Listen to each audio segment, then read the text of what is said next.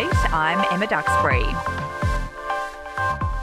The PM is in South Australia, where he'll announce the date we'll be voting on the Voice referendum tomorrow. It's widely tipped to be October 14. Anthony Albanese says he plans to make multiple visits to the state in the coming weeks, admitting it plays a pivotal role in the yes vote passing. South Australia is a critical state. I will be visiting South Australia a number of times in between now and the run-up to the election, but I'm also very positive. There are calls for the PM to step in and stand up to Qantas about airline prices and ticket refunds. It follows claims customers whose flights were cancelled during the pandemic are struggling to get their money back. Shadow Transport Minister Bridget McKenzie has told Sky Anthony Albanese needs to stand up for the Australian people. And I would like the Prime Minister to show some leadership, stand up to Alan Joyce. Despite Victoria's Commonwealth Games being cancelled, it's been revealed the organising committee hasn't yet been disbanded. At its busiest, the Geelong headquarters employed more than 50 people, with the boss on more than $600,000 a year.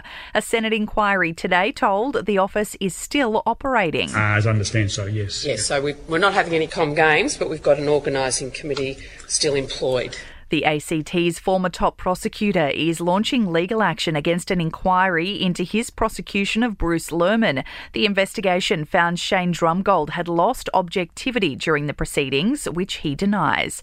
And a soccer fan who hurled a metal bucket filled with sand at Melbourne City goalkeeper Tom Glover during last year's A-League pitch invasion at Amy Park has been jailed for 3 months. Sport and entertainment are next.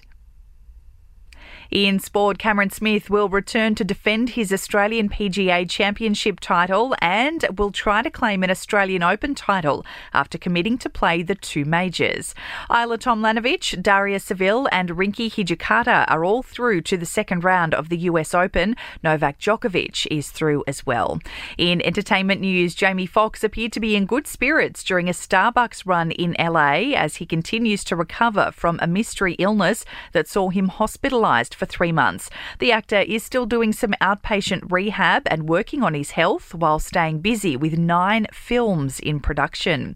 Selena Gomez has hit back at rumours that her new song Single Soon is about her ex, The Weeknd. The pair dated for 9 months in 2017, but Selena says the new track is not about a person, it's about loving your own company. And Margot Robbie is taking some time out from all the Barbie publicity, enjoying a holiday in Greece with hubby Tom Ackerley. The couple packing on the PDA while taking a dip at a beach. That's the latest from the Nova Podcast News team, but we'll see you tomorrow for another episode of The Update.